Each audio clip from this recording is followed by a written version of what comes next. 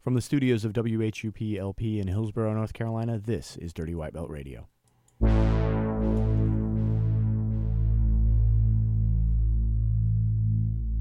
Innovative, often duplicated. When enough people get on the trend, I elevate it, make it way harder for them to follow what I take. It hard to swallow like a lozenge lodged in your trachea. Goodness gracious, bruh, I can never make this up. So just take your stuff, rake it up, and take the bus. Never fake the funk, you painted skunks. You played enough, I'm lifting bars to outer space, so the weight is up.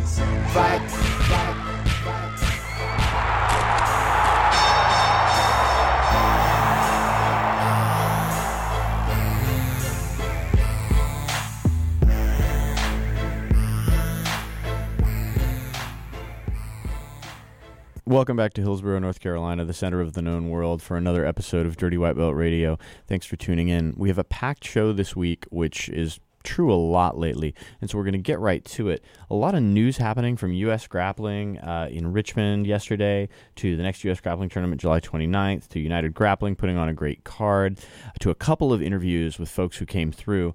We're really excited to bring you today's show. But first, I got to tell you how to get a hold of us. If you want to email the show, you can email the show at cagesidewhup@gmail.com. Get at us on Twitter at DWB Radio and Instagram. We are on Instagram at Dirty White Belt, and you'll see some pictures of the show coming up. I'm joined by my favorite white belt, Betsy O'Donovan. Good morning. Good morning. And Betsy will join me for an etiquette segment later. I want to sort of preview the show for folks. We're going to talk about Dirty White Belt's Patreon campaign quickly. Then we're going to talk about U.S. Grappling Richmond, some results from there, some other news from around the area. Betsy is going to join me for an etiquette segment we like to call Ask a Random Purple Belt, the random purple belt being me. And then we're going to get into a couple of our featured interviews. Our interviews are with Moises Antonio Lopez, the Honey Badger, who is a brown belt under Robert Drysdale, Masters World Champion, Pan Champion, who came to Cody Malte's school, Elevate MMA, to teach a footlock seminar this week. He sat down with us for a really entertaining and enlightening 15 or 20-minute conversation about training, about teaching, about balancing your life with jiu-jitsu. He works a graveyard shift job, has a family, including a 3-year-old, and manages to compete at an extremely high level. So I think you'll be interested in that conversation. Our featured interview was with Kristen DeBrucker.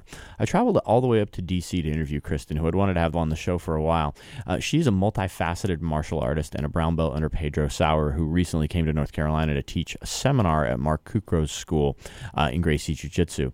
But Kristen's martial arts career doesn't just extend to Gracie Jiu-Jitsu. She teaches Muay Thai, fought in the early days of women's MMA, which you'll hear some great stories about, teaches Panchak Silat and Kali, and trains all these different martial arts forms. And it has a really interesting take on training and teaching and the world of martial arts. She also produces a very entertaining series of YouTube videos called Throat Punch Thursdays. We're all going to enjoy those until Jason Culbreth sues her for copyright infringement, which is an inevitability. So let's get right to it.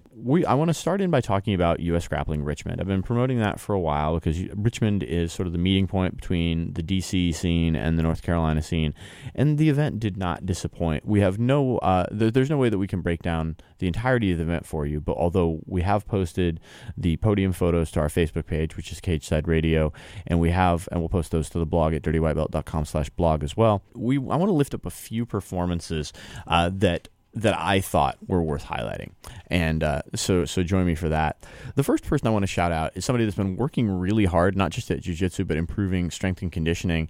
And, James Boomer Hogaboom is somebody who's been a guest on the show, and he's somebody that everybody in the community knows. Boomer does a ton for the scene, from running the premier pro shop on the East Coast, Cageside Fight Company, to putting on Toro BJJ's Toro Cup cards, which have raised over $10,000 for charity, to supporting just countless local fighters and generally being a positive force in the scene. Everybody knows him for that. And there's a trade-off between that type of life and your training type of life. But over the last year, Boomer has really been training his butt off, including doing a lot of CrossFit to supplement his strength and conditioning. And Boomer ended up getting third in the absolute division at Purple Belt this weekend, which was a pretty stacked division. I saw some of the cats in that division, including Chris Luter, and they were super tough. So congratulations to Boomer for that. It's always really nice to see hard work pay off. I also noticed a friend of the show, Ryan Lafree, winning his no-gi advanced weight class, which is terrific. Ryan is another guy that trains really hard, has been focused on no-gi lately. I know he loves the leg locks, and so it was great to see Ryan Lafree have some success. Isaac Renner at the top of the podium as well in no-gi, a brown belt at at Nakapon's Beta Academy, and a guy that a lot of people know, one of the most positive members of the local scene, also at the top of the podium. So it was fun to see Isaac have success. And the last thing I wanted to talk about is I noticed that Greg Walker, who's one of my favorite local guys to watch, competed against David Porter, another one of my favorite local guys to watch. We've had both of those guys on the show, and Greg ended up winning on points, which, my only regret about that match is that I wasn't there to watch it in its entirety, which is something that I would have loved to see. Two guys who are both extremely high-level practitioners with a really interesting interface of styles. Greg, terrific top control wrestling. He's good everywhere, but, he wants to take you down past your guard. Dave, somebody who is going to hunt for submissions the whole time. And so just that unexpected but tremendous performance by Greg Walker. And as for Dave Porter, he went 5-2 on the day, and unsurprisingly, all 5 of his wins were by submission. So another terrific U.S. grappling event this past weekend. Congratulations to the U.S. grappling crew for putting that on. If you want to compete at U.S. grappling, your next opportunity to do so is actually a submission-only tournament. And there was some conversation on Facebook about this recently, so I wanted to lift this up. As you know, I'm somebody that really believes in the value of competition, and I think all rule sets are something that are entertaining, and and I think you get something different out of competing in all different rule sets because you put yourself in very different high pressure situations. Super different situation to try to score 2 points in the last 30 seconds of a match to win that you're behind by 1 point than it is to know that the only way you can win by submitting your opponent. And if you want to compete at U.S. Grappling Submission Only Raleigh July 29th, the only way that you can win is by making your opponent tap. And so I think you get good things out of each rule set, the points rule set and the sub-only rule set. The points rule set is terrific for a sense of urgency within a confined time space and a limited rule set. And the sub-only is valuable for a number of different reasons. And for one thing, it's the only pure result you can get. There are no time limits, which means you don't have I have 10 minutes to submit this guy, and 5 minutes after that we go to points. It's you walk on the mat with somebody else, one of you is going to tap eventually. And that's just a totally different mindset, generally speaking. So U.S. Grappling, Richmond just happened. Raleigh is July 29th. Be sure to get out and support that. U.S. Grappling is our favorite tournament organization for a lot of reasons. Run by grapplers for grapplers, U.S. Grappling consistently provides the best tournament experience for competitors. Whether it's a points tournament or submission only, and U.S. Grappling runs true no time limit submission only events, it's the best place to compete and to watch your friends compete. Check out upcoming events and register online at usgrappling.com.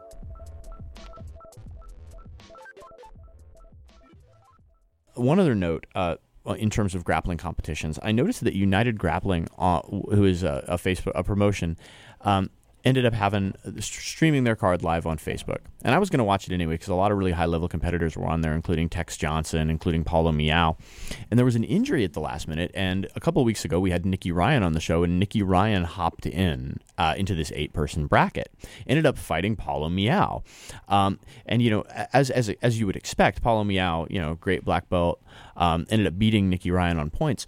But the point I want to make here is not even necessarily about that match itself, but one of the cool things about doing jiu-jitsu now is that there's all this high-quality jiu-jitsu available for free streaming online, which is something that I think we will all like to see more of. And as we try and grow the scene, it's something that I think is really important, that we not just, if we're interested in creating an economy where jiu-jitsu athletes can make a living off of this, which I think we are, and we'll talk about that more on future shows, then get out and support these streams, especially the ones that are free, and, just watch them. The best way that you can support jiu-jitsu is by participating in jiu-jitsu and watching more jiu-jitsu. So speaking of support, a couple different ways that you can support. I want to throw some support behind a friend's project, and I want to tell you about a way you can support the show. If you enjoy the theme music of this show at the beginning of the show and at the end, that's by Tune and the Real Law, who are local Durham hip-hop artists. And, I'm a big believer in the arts generally, martial and otherwise. And those guys have a Kickstarter for the Beats and Bars Festival. It's a local Durham hip-hop festival. If you're interested in hip-hop music or just promoting, art, culture generally, there's a Kickstarter. There's some incredible rewards. We'll post a link to that on the Facebook. Those guys have been a lot to support the show by providing us theme music, and so we want to support them as well. Lastly, I do want to mention that once again that this is the first month of the Dirty White Belt Patreon campaign. So if you go to Patreon, patreon.com/Dirty White Belt, you can contribute to the show and get some great rewards. I have some. We've already dropped some rewards simply because I want to really thank the people that have shown their support early in the game. So thanks everybody. But but also it officially kicks off on July 1st, and that's when the really fun stuff is going to start. And so some of these rewards are going to include early looks at photos, early looks at blog posts. I'm designing the new Toro BJJ gi, which comes out in August, and you'll be the first ones to get to see what it looks like, which I'm really, really stoked about. And we'll talk about that when we do the gi design show eventually. So if you're interested in supporting the show for as little as $1 a month, you can go to patreon.com/dirtywhitebelt.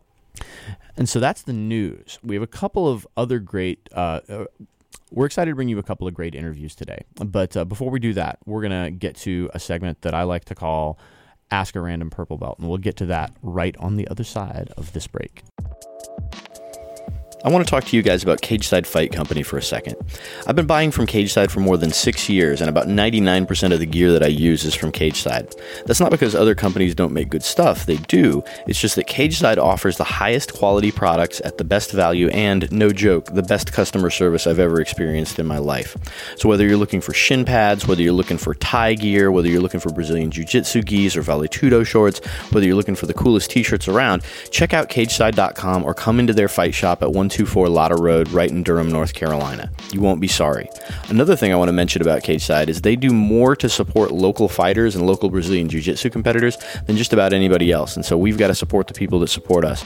Check out Cageside Fight Company, 124 Lotta Road in Durham, North Carolina, or online at cageside.com. I'm joined in studio by my favorite white belt, Betsy O'Donovan. Betsy, how are you doing this morning? I am cheerful and I have coffee. How are you this morning? I'm terrific. We are also joined by Fletcher the Bloodhound, who is our recent addition to the Shaw Donovan household. He's 18 months old and filled with drool and charm. Do you think that's a fair assessment? There's a little bit of mischief mixed in there, too. Yeah, for sure. More drool than charm. Actually, that's not true. There's a lot of charm in there with that drool. But nobody's here to hear us talk about our Bloodhound. I want to hear what you want to hear in terms of etiquette. Often Betsy will join me on the show for an etiquette segment, Ask a Random Purple Belt. I am a random purple belt, and Betsy has lots of questions. So. I do. Today's is actually based on a bunch of things I've been hearing recently, actually since I started jiu-jitsu, that sort of make my eyebrows quirk up. And I'm going to just give you a couple of sentences that I've heard. Nice work. Good job. Oh, you got me. These are all things I've heard white belts say to upper belts after a roll, which I wanted to talk to you about. One, it's sort of my reaction to hearing people say that is, oh gosh, I don't want to ever say that because these are people who should be able to tap white belts, right? And two, I thought it might be useful to talk about what is a good way to end a roll with an upper belt. What's the most productive way? What's the best way for your jiu-jitsu to continue your learning and not just end that interaction? So my question. Yeah, so it seems like there are two aspects there. Like, what's the best way to approach a roll with an upper belt in order to learn the most from it? And what's the best way to be polite and end the roll in a gracious fashion? And so let's get at both of those. I'm gonna hit the first one first, just because I wrote a blog post about this month. It's 5 ways that you can approach rolling in jiu-jitsu, and that's available at dirtywhitebelt.com/blog. Rolling is the lab. This isn't a competition. U.S. Grappling is a competition. That's where we go to get the medals. There are no medals on display at your local gym. And so you should approach it as a learning perspective, where, if you're going to lose slower. If you have a chance to, quote, win, although nobody really wins a roll, go after the things that you want to go after, but do so in a technical and controlled fashion. Nobody has ever gotten angry rolling with a calm guy, but plenty of people have gotten angry if they get smacked in the face when someone who's very fast and explosive but doesn't know where they're going smacks you in the face or hits you in a sensitive area.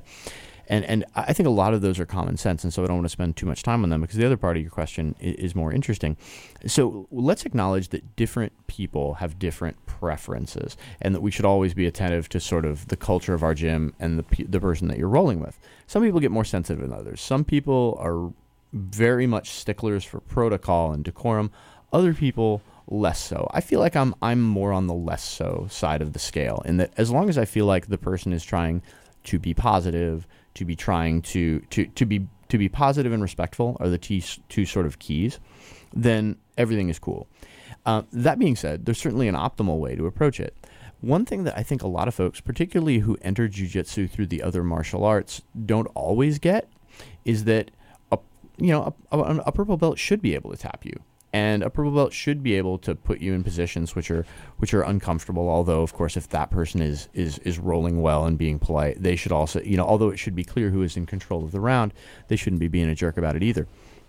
So the sort of thing that you hint at in your question is like a lot of times you'll hear new folks say things like, "Oh, you got me," or express sort of frustration or surprise that something happened. This is often true, especially if it's a guy rolling with a woman or a guy rolling with a much smaller guy.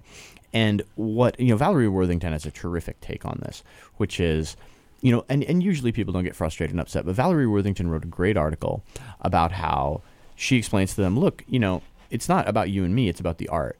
And you're here to learn this art because you feel like it's valuable. Well, why do you feel like it's valuable? You feel like it's valuable because this is the art that allows smaller, weaker people to tap bigger, stronger people. This is the art that allows women to beat men on a level playing field. And, if you don't think that's true, then why are you here? And so that's sort of the attitude that you approach with. The safest thing to do in terms of politeness is simply to say, hey, thank you, that was awesome. I also find, thank you, because for me, that's what I always say when I roll with a black belt, because that's me sort of acknowledging I'm getting more out of this than they are. I am learning more from them than they are learning from me. Now, in a good roll, we're both learning from each other, right? They're working on their stuff, I'm working on my stuff. There's some interplay there.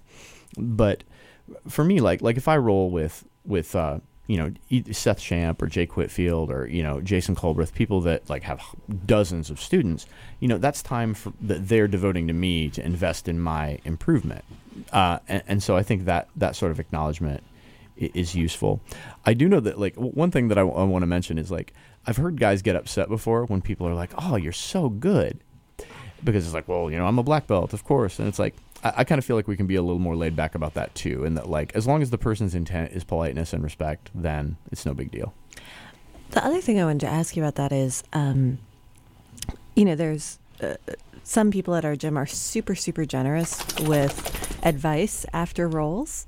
So, but it's a little weird to ask for it because you're asking for someone's teaching time basically for free when they've just spent 7 minutes or more rolling with you. Mm-hmm. But for example, like Shayla too, sorry about the Fletcher noise in the background. If you can hear something that sounds like mud flaps, that's the dog shaking his face. It's kind of awesome, and I do not apologize. Continue. But so Shayla too, for example, is somebody I know pretty well. She's a purple belt. She's got tremendous skills that I want to learn. And after a roll, I feel comfortable saying to Shayla, like, hey, thanks. And also, did you notice anything I need to work on? But that also feels a little dicey asking somebody I don't know. And what I wanted to get a beat on is that a generally appropriate question? Is that really rude? I think it's generally appropriate. And I think it's frankly terrific because it's deferential and it sort of acknowledges that, hey, you're better than me. If you see anything that I need to work on, please let me know. You're right to be attentive to the other person's time. The rule of thumb that I use in my mind is, am I taking away their rolling time? Because always when the clock rolls off, there's a little break before we do our next round. Right. And so I always, I was up at the Pager Sauer headquarters and I rolled with a bunch of awesome black belts. I rolled with Mike Horahan for the first time and, his guard is tremendous. And so basically we stop. I said to him, hey, that was great. Thank you so much. And also said, hey, if there's anything I'm doing that's wrong or anything I can do better, love it if you'd let me know. And he said, yeah, sure. And he didn't. And so that I think is appropriate. And that's sort of the acknowledgement that, hey, if you have tips for me, I would be open to hear them. I don't consider that an obligation for you, and it doesn't have to be right now, Mm-hmm. And that way, if they want to say, oh, yeah, you placed your hand this one place that is dangerous, let me show you that quickly, they can. But if they don't feel like it, they don't have to. And also, these are quick things that can happen that don't take away their ability to participate in the next round. And that is sort of, for me, the line of demarcation. I love showing people stuff. I love helping new people. I love introducing people to jiu-jitsu and sort of guiding them to the extent that I am able. And if they want to know something that they saw me do, I love showing them that stuff. But if it takes away my ability to participate in the next round, then that is sort of where the trouble gets in. And that, I think, is the hard and fast rule. All right, cool. Thanks so much. Thanks for participating. If you have some questions that you would like Betsy to ask me, feel free to email us at cagesidewhoop@gmail.com, get at us on Twitter and Instagram, or you can post the questions on our Facebook page, which is Cageside Radio. Our featured interview today is brought to you by Toro Brazilian Jiu-Jitsu Company. Toro BJJ produces the highest quality gis, rash guards, and grappling supplies for every Brazilian Jiu-Jitsu practitioner. You can check them out online at torobjj.com. Our thanks to Toro Brazilian Jiu-Jitsu for making our featured interview possible. So let's get to it. So our first interview of the day is with the Honey Badger, Moises Antonio Lopez. And if you wonder how he got that nickname, don't worry, it's the first question I ask him. So he came to Elevate MMA this week during the middle of the week to teach a seminar on the straight ankle lock. And it was extremely well received and well attended. People were enthusiastic about it. And talking to Antonio for 20 minutes, I absolutely could see why. Super nice guy, very thoughtful, and very, I think, candid about his journey in jiu-jitsu, about where he's come from, where he's been, and where he's going in the future. And I think, particularly for those of us that are competing in the Masters division and that have jobs and lives and wives and girlfriends or boyfriends, and that are looking to balance our main, the other aspects of our life with this art that we love, I think that there's a terrific perspective in here from him as well. You'll also hear him talk about starting jiu-jitsu programs on military bases as a way to give back, which I think is a terrific perspective as well. So without further ado, I hope you enjoy this interview with Moises Antonio Lopez, the Honey Badger. Okay, hey guys, Moises Antonio Lopez, aka the Honey Badger. So I used to train with Cody over in Las Vegas under Robert Drysdale, where he tried to take my head off and I tried to take his feet off, And I came out here I came to Virginia for a little vacation, see my family, made a post to see who wanted to get some seminars and stuff, and Cody contacted me and didn't think about it twice, came out here to do a seminar with him, roll with some of his guys, Cody's always been good to me, good friend, good training partner. So it was a pleasure and an honor to come out here and give a little back, So and that's what brought me out here in North Carolina. I definitely want to talk to you about your history with Cody, with Robert Drysdale, and your thoughts on teaching seminars. But first, I want to ask, how did you get the nickname the Honey Badger? Well, it started really early in my career. So initially, I jumped into jiu-jitsu to do MMA, and I wanted to go down that path, just like most average guy does, right, when he's young and stuff. And right off the bat, I'd either do some crazy stuff or just go in there, balls to the wall, not thinking about consequences. So, my buddies were like, man, you need to calm down, you're a little crazy. And then around the same time, there was a Honey Badger video that came out with a voiceover, and my buddies send it to me, and they're like, dude, this is you. You do whatever, you don't care, you don't think about the consequences, and then you keep coming back. At one point, I had tape on my feet, on my hands, braces on my elbows, and they're like, man, you're still training. So it was kind of like an ongoing joke at first, and next thing you know, it just kind of stuck, and then it stuck with me, ever since, and it kind of just evolved into its own thing. So, were you always a footlock guy from the beginning, and if not, how did that start? I was. I always had a niche for it. I always kind of always wanted to see not the easy way out, but just kind of always wanted to think outside the box. When I first started jiu-jitsu, it was just a bunch of buddies of mine messing around in the gym. At the base gym and stuff, and we didn't really know there was academies or teams or anything like that. So we just YouTubed a bunch of stuff, and some of the stuff I came across was leg locks. So I was like, oh man, that's pretty cool. Why don't more people go for it? People's feet are always up in the air. People are always defending with their feet first. So to me, in my head, it made sense, right, to attack that first. The first academy I was with, down the road, they kind of frowned upon it. They're like, oh, that's not really a submission. That's not really jiu-jitsu. And then when I made my transition from that to Robert Drysdale's, he was completely different. He was really open-minded, and a submission is submission. So he kind of pushed it to explore, do whatever. Nothing is your game. Everything is jiu-jitsu is your game.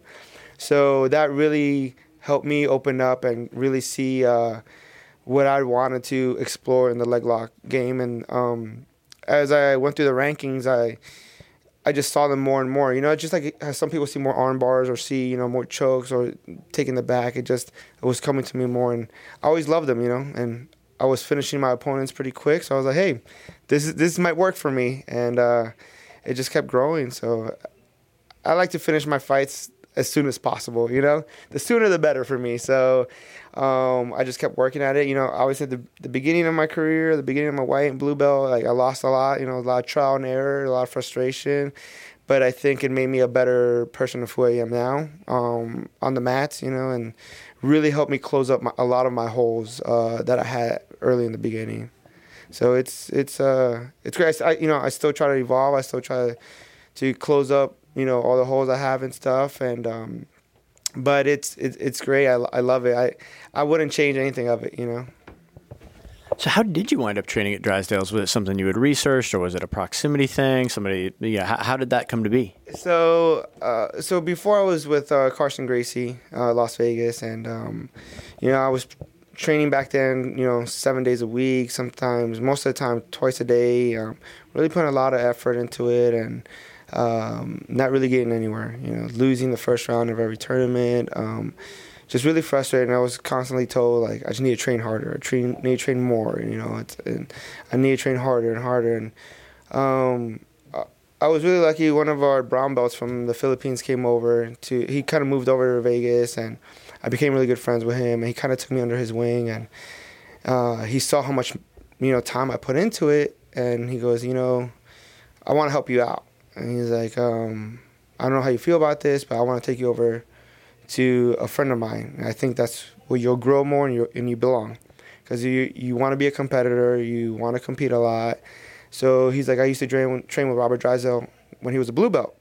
So I was like, okay, cool. You know, I really didn't know what to expect. You know, I was just like, what's the big difference? I've only been to one school. I didn't know any better. I didn't know anything else. So he sets it all up. He talks to Rob. He takes me over there. So before I step on the mats, you know, I talk to Rob and kind of tell him my situation. He's like, yeah, for sure. You know, step on the mats. If you like it, you're more than welcome. Try it out. So I step on the mats. I do a session with him. And halfway through the class, I thought I was going to die.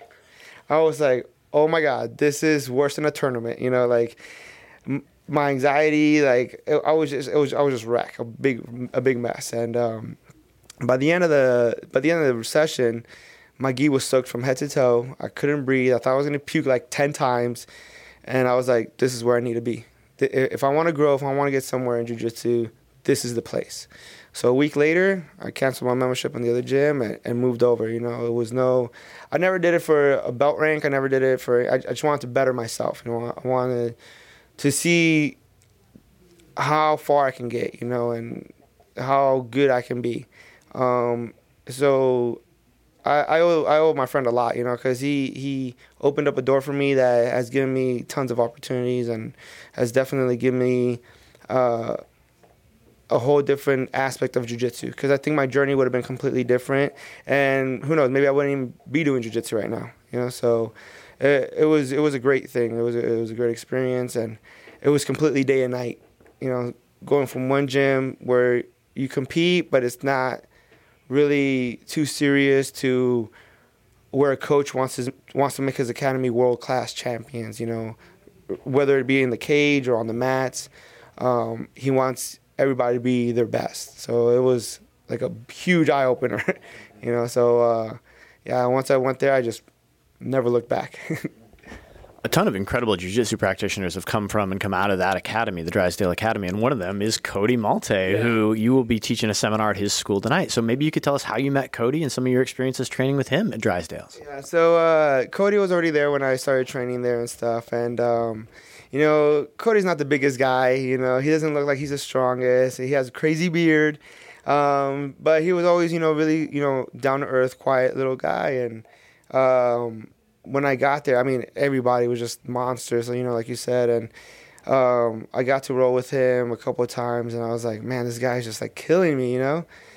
But it was one thing that I could say for that academy, and it's not because I'm there or anything. It's just those guys train hard, but they mean well, you know. So Cody would beat me up, but it was never on a personal level. It was never, you know, he never meant to hurt me or anything like that. So it was like just tough, solid training, you know. And we became good friends and stuff, and we would constantly look for each other to train with each other, because as much as he'd go for my neck, I'd go for his feet, you know. And as time evolved, as I got my purple and moved forward, like my leg lock started getting better. So like it was more of a chess match, who's gonna get who first, you know. So it was almost to the point where it's like, okay, let's go, let's see what's gonna happen. You know, a lot of times it was either a stalemate, or you know, like I'd catch him first round, he'd catch me second round. It was back and forth a lot. So we always kept each other on our toes, you know. So when he left, it was kind of like a big bummer, because he's like, oh man, one of our good training partners is gone. But on the flip side, you know, he opened up a successful academy. It's great. Lets me come out here, do seminars, you know, helps me out too. So it's just another branch added to the family tree, you know, so it's great. It's terrific to have places that you can go and train with, and in your case, teach seminars. And so I'm wondering, how do you approach teaching a seminar? Is it the kind of thing where you plan out a particular curriculum, or do you take requests from, is it a thing where Cody's like, hey, I really need you to show my guys some footlocks, or how do you approach that? Well, I'm pretty well known in the jiu-jitsu community for my leg locks, you know, especially my straight ankle locks. So for the most part, when I'm doing a seminar, it's going to be a foot lock seminar, a leg lock seminar.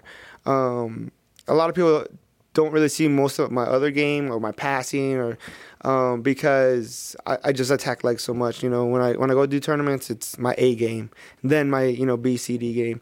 When I train, you know, so there's days I'll just try to pass, I'll just try to take the back, you know, work on other stuff. But you know, with Cody, you know, he's like, man, you're one of the best guys I know for leg locks, so you know, come and show my guys some leg locks, you know.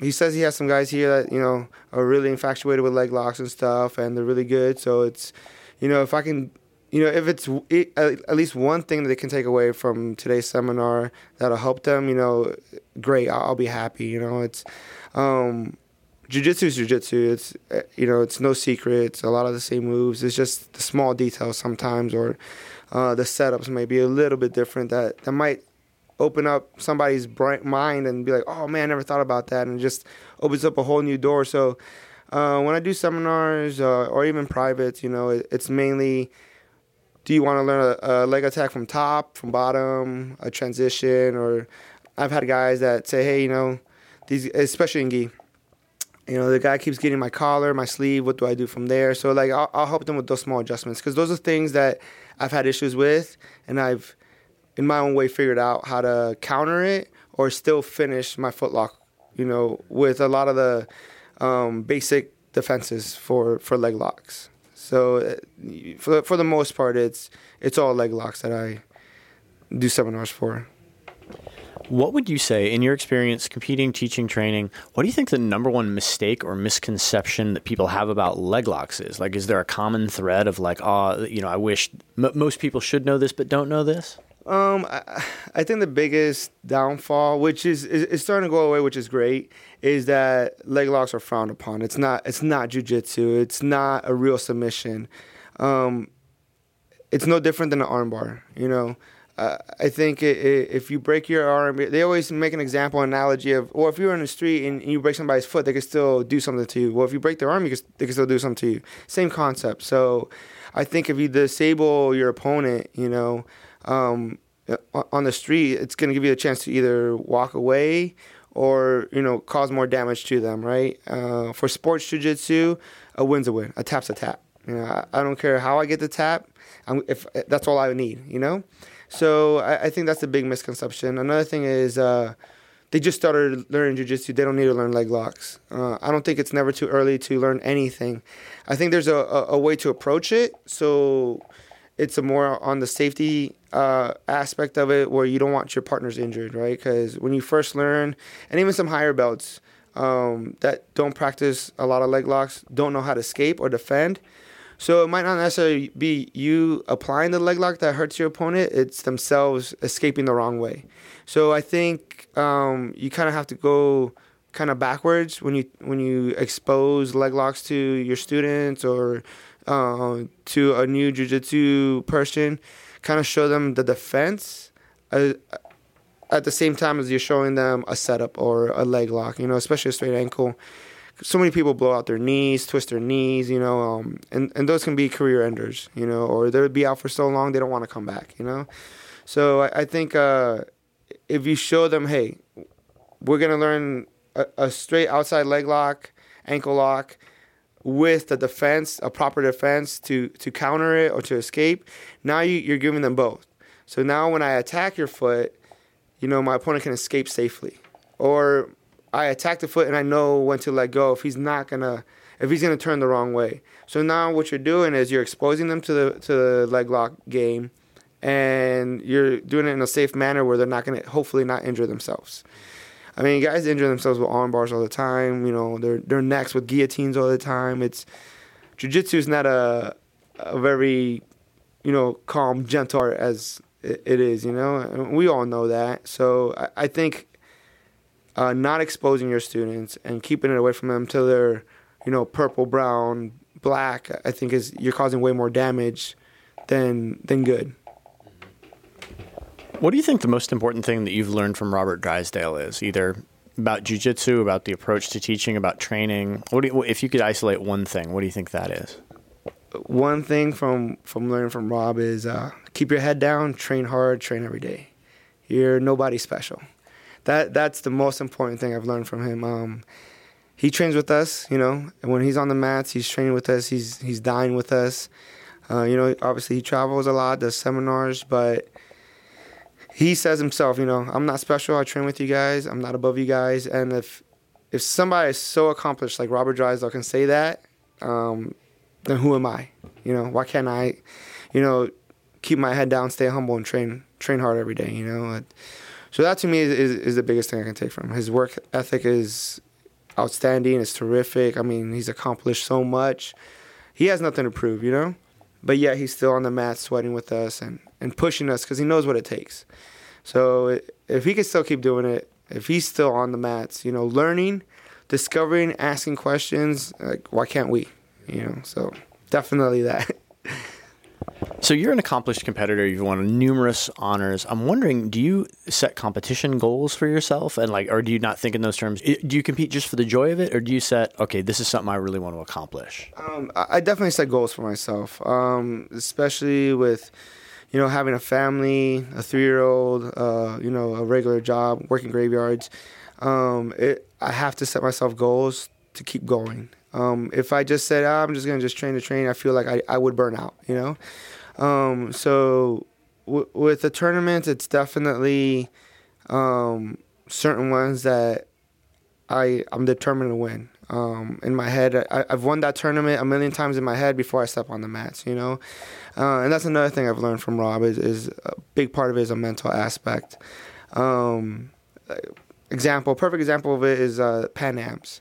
So at every belt rank, I've either lost Pan Ams in the first round or not made weight.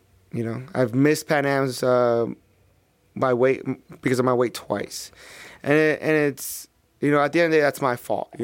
Regardless of the scale, regardless of what my skill set or theirs, I should have been better prepared. And it's lessons learned in this journey. And then when I compete, I feel good, and like I said, I end up not getting past the first round. So this year, it was my first try at brown belt, and I had told myself I'm gonna win this thing. Like that's it, no excuses, no nothing. I'm gonna prepare myself. I'm gonna kill myself, and I'm gonna win it. So with that though, it's a lot of time away from the family, a lot of days of no sleep. Because I still got to work at night. But it's well worth it at the end, If I reach that goal, it'll pay off. It's worth it. On a personal level, and it almost justifies me being away from the family, putting all that work and then not placing or not winning. It's like, man, why did I do this? I lost so much time from my family, and it's like I have nothing to show for it. So and I know they don't see it that way, but I do, I it's not necessarily pressure, but it's motivation for me. So definitely there's certain tournaments I'm like, okay, this one, it's it. I got to clear my schedule and do what I got to do to make it happen. Another one's coming up is World Masters. So I won that one at blue belt. I placed second and third at purple belt. So this year, same thing. I want to kill that thing. I want to destroy it. I want to go in there and destroy my opponents, So it's, when I go back home, I'll probably have like another week of just like slow, regular training, and then start July. It's game on. It's training hard, 2-a-days as much as I can, strength and conditioning. Dialing my diet in, getting ready for the end of August for World Masters. Is there anything I haven't asked about that you wish I would have asked about, or anything about yourself that you want the listeners to know? I recently, back in November, I started a jiu-jitsu program at Nellis Air Force Base. So on top of everything I already have on my plate, I added that on my plate. The opportunity kept coming up, and I really didn't want to teach. I really just wanted to focus on myself and keep training, reach a bunch of goals that I want to reach. But the opportunity kept knocking on the door, and I was like, okay, well, the man above has some other plans for me. I can't keep refusing it. So I talked to Rob. He gave the blessings. He's like, yeah, man, go ahead, do it. So we started it, and now we have a successful program on base for all the military families and the soldiers. So that's really great. I feel like giving back to that community, especially, is a lot, is great. They just recently ordered $10,000 worth of mat space for us, and we haven't even been there a year. So they believe in the program. They see the program growing. We have about, between kids and adults, a little over 40 students, give or take. So it's definitely growing. It's it's reaching out there to the community and stuff, and hopefully over time we grow it more and more. One of my goals is to eventually somehow try to get different bases to come out, like tournaments within different military bases, kind of connect them somehow. I know there's a lot of foundations out there already that help and stuff, but so I want to incorporate a bunch of that. Like, I just want to give back a lot to those guys, I was prior military, I was prior Air Force. I did 6 years, and at the time I was young, I didn't really care for it. I got out and stuff, but as I get older, I realize, like, oh man, these guys do a lot, they sacrifice a lot. So giving them a tool, a self-defense, a way out, helping them deal with their PTSD or any other issues, I think jiu-jitsu can do all that for you. Like, it's helped me tremendously. I think you can do the same for them, so that's something I'm really, really proud of, and that's something I put a lot of effort to make it grow, to hopefully, like, just blow it out, and make it huge, Well, teaching and competing are rewarding in different ways, but it sounds like you're getting rewards from a lot of that. Yeah. Well, we wish you the best of luck at Masters Worlds and the Pans, and best of luck with your program. Thanks for taking the time to talk to us. All right. Thank you so much. I appreciate it. Thanks for having me on the podcast, and I loved it. Thank you so much. My thanks to Moises Antonio Lopez for that interview. I thought he had a great and thoughtful perspective about what it takes to succeed in jiu-jitsu and in life, while at the same time making sure that you're giving back. You heard him talk a little bit about how competition focus has to be a little bit single-minded, but at some point, giving back through teaching or through starting a program is another way that you can contribute to the community. Our featured interview today is with Kristen DeBrucker, someone who does give back to the community in many ways. And you'll get to hear Kristen talk about her own journey from a competitor very early on to now someone that really is focused on teaching, particularly on teaching kids. Kristen is a well-rounded martial artist who is a brown belt in Gracie Jiu-Jitsu under Pedro Sauer, trains out of the Pedro Sauer headquarters in Herndon, Virginia, and also teaches Muay Thai. She trains in various martial arts and produces a series of entertaining videos, and I think you're going to enjoy this interview with Kristen DeBrucker. Our featured interview today is brought to you by Cageside Fight Company. Based in Durham, North Carolina, Cageside Fight Company offers the best fight gear for Muay Thai, Brazilian Jiu-Jitsu, mixed martial arts, and all the other combat sports. With the best prices and the best customer service around, Cageside Fight Company will be able to outfit you for all your martial arts needs. Check them out at 124 Lotter Road in Durham, North Carolina, or online at cageside.com. Thanks to Cageside for supporting this featured interview. My name is Kristen DeBrucker, and I've been training here at Pedro Sauer's headquarters for the last 11 years. Been very fortunate to introduce to the man in 2006. So I've been training Muay Thai, Brazilian Jiu-Jitsu for 11 years, and Silat, Kali, and JKD for the last 8. So it's been fun. So I like to moderately suck at everything. I want to talk to you about your journey as a practitioner of all those arts and your career in fighting, because you fought MMA. I know that you don't do that anymore, but you have. And then I want to also talk to you about your journey teaching, as well as the Throat Punch Thursday videos you do. So why don't we start with training? What inspired you to get started training in the martial arts, and where did you start? Which martial art did you start with? Okay, so it's a funny story. I was 9 years old, and I loved Power Rangers like everybody does, and I just really wanted to be Tommy the Green Ranger. So bad. Like, you know, the Tommy the Green Ranger, he used to be the White Ranger. That's what I really wanted to be. And so I started doing Taekwondo when I was 9 years old, and I did that up until I was about 19. And I met this random guy who came into our Taekwondo studio who was a blue belt in jiu-jitsu from this Helson school. And he's like, oh, have you ever seen this thing called UFC? And I'm like, I was 16 at the time. And I was like, okay, why are you on the ground? Like, I was very, very confused by it. So I was like, why am I on the ground? I feel very uncomfortable. Can't I just kick the guy in the head? And so that's when I was introduced to MMA and like UFC and like Brazilian Jiu-Jitsu for the first time. And I was about 16 at the time for that. So I kept doing Taekwondo until I went to college. Then, you know, I gained like the freshman 15 or the freshman 50, whatever you want to call it. And I got introduced to fencing. That's when I fenced in college. And then I found this, I kid you not, a Pedro Sauer affiliate school 5 miles from my university in Hollins University in Roanoke, Virginia. I walk in and I'm the only girl because this was 2006. So I walk in, I'm like, hey, and everyone just like turns. It's like the Wild West, like, ooh. And I was like, hi guys, I'm here to train. And that's how I got started. And so I've been doing it ever since. The guy just happened to be a black belt under Pedro Sauer. And I finished out the rest of my year, my junior to senior year, doing Brazilian Jiu-Jitsu and Muay Thai. Started both at the same time.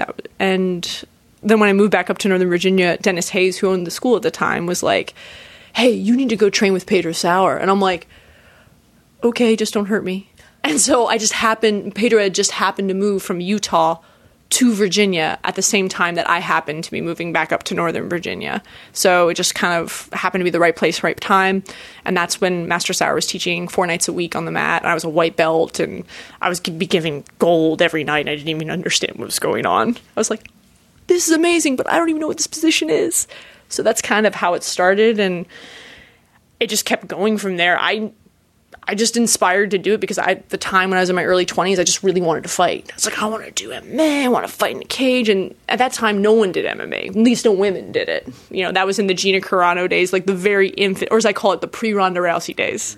The infant stages where like there was like 3 women and you had to really like check your femininity at the door just to be respected by the guys. Because I remember at the old school in Roanoke that I went to train at, I would go toe-to-toe with these guys and just have to prove that I'm tough and take my beatings like with grace. By that I mean go cry in the bathroom for an hour and then hop back on the mat type of thing. And that was every night. And so, but I wanted to fight. So I was like, okay, I hate jiu-jitsu, but I know it's good for me for fighting, so I'm just going to keep doing it. And it's funny that 11 years later, it's like I love it. I can't even imagine my life without martial arts. It's in my life every day. It's just a part of me. It's like part of my identity at this point because it's been 20 years of me just doing martial arts in general. I can't imagine what my life would be like without it. That's a very long-winded answer to your question.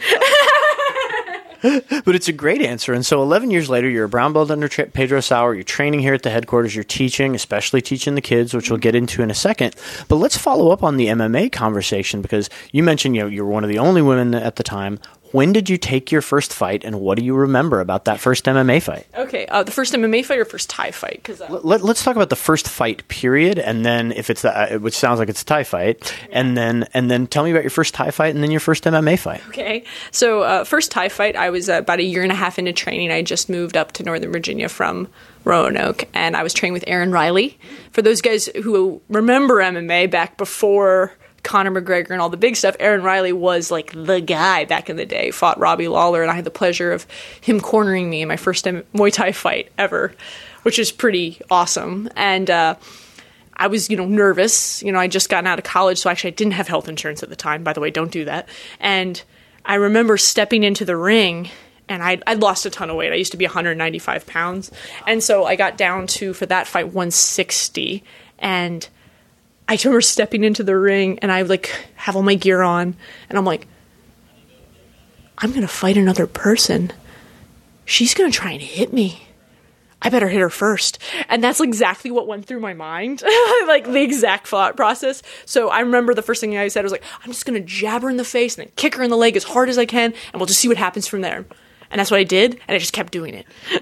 And so the round was over. I sat in the corner, and I'm like, a little shooken up, because the first round is always like that adrenaline dump. And Erin's like, you're doing everything right. Just keep doing it. And I'm like, okay. And then they throw in the towel, and that was the whole fight. And I was like, that was it? And Erin's like, I was hoping you're going to get more experience. So he was like disappointed that that fight didn't last longer, because the girl was only 5'3", and I'm 5'8". So it was just the way it worked out in my favor. And so that was my first fight. I don't even think I got hit the first fight. But it was a different time, though. Like, it was only like a handful of guys doing Thai promotion. So it's like, for women back then, you were either going to get a soup can or a future pro fighter. You just never knew what you were going to get. And you'd always have tons of back outs. So if you had that one female opponent and she got hurt, you have a back out. So it was like it was like a couple of years before my next fight, because I had 5 back outs after that, because of just the sheer amount of it was a different time. Like, there was just not a lot of women that trained, period. So you had one fight, and then 5 people backed out on you. Yeah, and then my first MMA fight was much later, actually, because I'd gotten my blue belt. I got my blue belt, I kid you not, a month after my first Thai fight. So I hadn't even done jiu-jitsu for like a month when I got it. And then when I finally did my first MMA fight, it was like this big deal around it, because I was at 145, so I dieted down. I walk around about like 160, 158 to 160 now, and at the time about the same. And so I dieted down to about 145, and I remember getting into the cage, and I was like, look up at the other girl, and I'm like, she's a lot bigger than me. And I totally like psych myself out. At the time, I didn't realize it was Kelsey DeSantis. She's the one who went on the date with Justin Timberlake and the Marines. It's the same girl. So I was on CNN for getting beat up. I kid you not. And so I fought a 3-round fight with her. I remember she cut a ton of weight and I cut any. So I was like, I'm really small. And so I got in my head. So I went 3 rounds. I broke my nose in the second round. And I wore white. Don't do that, because you just bleed all over yourself. It looks bad in the judge's eyes. And just suggestion. And I was just fighting, and I remember breaking my nose in the second round and being like, I could totally quit right now, but I'm not going to. And so I lost by decision. That was my first MMA fight I ever had. And I didn't realize that I was being a feeder to someone who was eventually going to go pro. She had one more fight and then went pro after that. And that was my first MMA fight. Because like I said, you either get soup can or pro, future pro fighter. And that's the thing now. It's so nice now, because the women nowadays, there's so many competitive women in jiu-jitsu and Thai and MMA now than there was, at least when I was starting out, because it was so hard to find matchups. So, but that was the 2 experiences, so. When did you get your first regular woman training partner? You mentioned you were the first woman who walked in and that you had to, train with the guys for a long time. Do you remember when that was? I'm still waiting.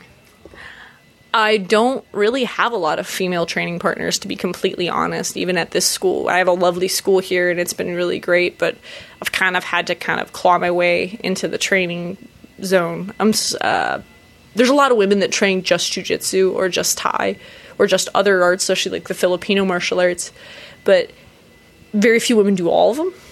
And very few women do MMA, so it's really hard. I'm not at a fighter gym, so that was part of the tough. So all my training partners before every single one of my fights was always men. I don't know the last time I've had a female training partner that I can, who's game, who I can just go with.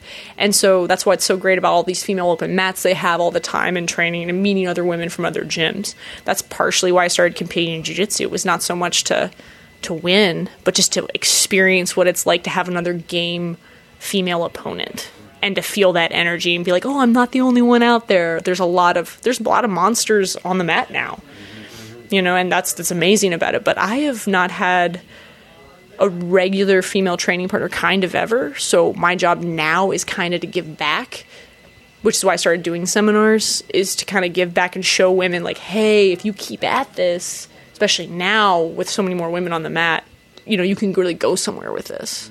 So let's talk about your giving back through teaching, because you mentioned you taught a seminar at Mark Kukro's school recently. You also teach here, teaching Thai and teaching jiu-jitsu, particularly to the kids. What got you interested in teaching, and what part of teaching do you enjoy the most? I think the big thing for me teaching is I'm not just interested in making champions or great fighters. I'm interested in making better people through the vehicle of martial arts, because martial arts helped me so much. If you can believe it, I used to have debilitating social anxiety, which is kind of hard to believe now as I'm talking into this podcast microphone. But it does amazing things for people. It changes lives. I think jiu-jitsu and martial arts in general just changes lives. And so, especially with kids, I can get to them at a very young age, and this teaches them things like confidence, self-respect, problem solving, not giving up. Like, I don't want the first time this kid loses in life to be like when they lose their job or lose a bad relationship. The first time they lose is they get tapped by another kid and they're 4. It's like, oh, it's okay, keep going. And just giving that to someone is such an amazing gift. I think that's really the big gift. I mean, I think giving back, and also for me was also being a role model for other women that are coming up, especially young girls, especially with the societal standards that are out today and the lack of, I think, good female role models. It's nice to be that for some of these girls and make that kind of impression. So I think about that every day that I'm on the mat. I'm like, be the instructor or the coach that you always needed or wanted. And that's kind of what I'm trying to do here, because I think this jiu-jitsu is simple, it's just not easy. And so you just need some people to kind of help you out a little bit along the way, to some guidance. And so I love just seeing my students surpass me, get better than me. I'm just trying to put myself out of the job, or they don't need me anymore, and I love teaching the kids here, both, adults and Thai, and adults, Thai, jiu-jitsu. Just the kids in general, it's all amazing to me, because I think they all have so much value to them individually, but when you put them all together and give that to somebody and they discover it for themselves on their own journey, it's pretty amazing experience. Like, the reason I didn't pursue fighting as long as I wanted, I could be champion, but that's just me. It's, fighting's a thankless job. No one thanks you to be selfish, because fighting, you have to be selfish. But as a coach, I'm being selfless, and I get to see my students succeed. And I love that. So it's not just about me, it's about everyone I touch in their life. So you get to see it spread. And that just, to me, is so much more rewarding, personally. I noticed you tried to set me up with your killer orange belt there, so but I ducked her. Yeah, she's pretty good. She's all right. She's a really, I've been very fortunate to have not only great students, but also, I've just been lucky with the parents and the kids that came into my life. My first 2 students happened to be just fantastic kids. Her brother was actually the first student I ever had. He was 4, and he's this tiny little Vietnamese boy, and everyone's like, oh, you can't teach him jiu-jitsu. And I'm like, watch me. Because it's about the way you approach teaching kids. You know what I mean? And I think giving up on a kid just because he's small or he's young, just teach his body. Maybe he mentally doesn't understand it, but just teach his body. And then they never learn how to do the move wrong. They always know how to do it right. And so now, they've been training, both the kids that you met, the orange bell you ducked, she's been training now for 8 years, and she loves training with adults, and she loves jiu-jitsu. She just got into a very a preparatory school that has very TJ, Thomas Jefferson, for the gifted and talented. She applied and she got in, and so she's going to do great things with her life beyond just jiu-jitsu. Jiu-jitsu is just this thing that's kind of helped her get there, that she loves, and that's what really impresses me. I don't care if she ever becomes world champion, but she just loves jiu-jitsu, and that's really the thing that I really love. So we've talked about your competition career, we've talked about your teaching. The last thing I want to talk about Throat Punch Thursdays, which are these fun set of sort of half instructional, half comedic videos that you put out. I'm wondering, where did the idea come from to do this? What are you trying to accomplish with it? Well, it actually came from in my Kali class, my Filipino martial arts class. One guy was teaching, and he was like, we teach some nastier stuff, in Kali, stabbing, breaking necks. It's not nice, and fluffy like jiu-jitsu. And one guy was like, we were teaching a move where you actually do punch them in the throat, and one guy was like, Throat Punch Thursday. And I'm like, consider that stolen. So I had the idea because all these other martial arts like JKD, Kali, Silat, even Taekwondo, and some of the stuff that's a little more, old school, used to be so relevant in the 60s and 70s, and they were considered progressive. And now most people think they're out of date now. I disagree. So I wanted to really kind of approach the instructional martial arts video with some humor and kind of fun, with some like cool dorky references, because that's what the jiu-jitsu MMA community is. It's just dorks who like to hurt each other. And it's been really well received, and it helps kind of get me out there to a broader audience than just my little tiny community of jiu-jitsu people that know me. And it brings people back to my blog, and so where I talk more about like serious stuff, and then and also about like the fact that, hey, I do seminars and I actually know some things, but I love it. So yeah. Now you attract people that love Roadhouse and various other. Yes, that's true, because Roadhouse is... Well, there's a funny joke to this, and then I'm going to throw this out. That actually has a story to it. My old MMA coach / Kali instructor, Brian Mossy, and I'm going to use his name because he'll appreciate this. When my first Dan Inosanto seminars I ever went to, he's like a guy from Oklahoma. He's like an old school Midwest Thai boxing in like college, old school JKD guy. He's a hard dude.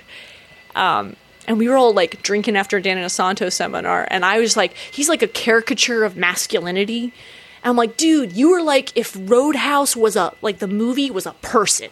And he's like, yeah, I'm going to make Roadhouse too. So that's like the joke. So for the longest time, we always called him Roadhouse. So I made Throat Punch. So the Throat Punch Thursday idea partially came from him to make a reference to somehow Patrick Swayze in Roadhouse while doing some badass, like Kali, like hurting people stuff. So there's actually a story behind it. So they're all inside jokes, but hopefully they reach a pretty broad audience. Inside jokes are the best jokes, and we'll link to some of the Throat Punch Thursdays in the comments of the podcast if you want to check it out. Is there anything that I haven't asked about that you really wish I would have asked about, or anything about you that you really think people ought to know? That I used to work in the wine industry before jiu-jitsu. Mary Holmes is smiling somewhere right now. Just a random fact, yes. Because, you know, drunk people, children, they're like the same, you know. So, yes, I did that before. That's just a random fact. It's not really important. But thank you. It's been wonderful. I've had a blast, and we'd love to have you back in North Carolina to teach some seminars and to train with us if you'd be interested. I would love that. Thank you so much. So that's our show for the week. I want to thank my guests, Moises Antonio Lopez and Kristen DeBrucker. I hope you enjoyed both of those interviews. I want to remind you to register for U.S. Grappling Submission Only Raleigh. That's at the end of July. This show is a labor of love for me, and I really appreciate y'all listening. I also want to express my appreciation to the co-hosting duties shared by Lourdes Cantu and Betsy O'Donovan, who asks the etiquette questions. The music on the show is a combination of Tune, The Real Law, and DJ Mini Love. And don't forget to support the Tune and The Real Law Kickstarter for the Beats and Bars Festival if you enjoy the music and you want to see hip-hop culture flourish in the North Carolina scene and beyond. This has been Dirty White Belt Radio. My name is Jeff Shaw, and we will see you all next week.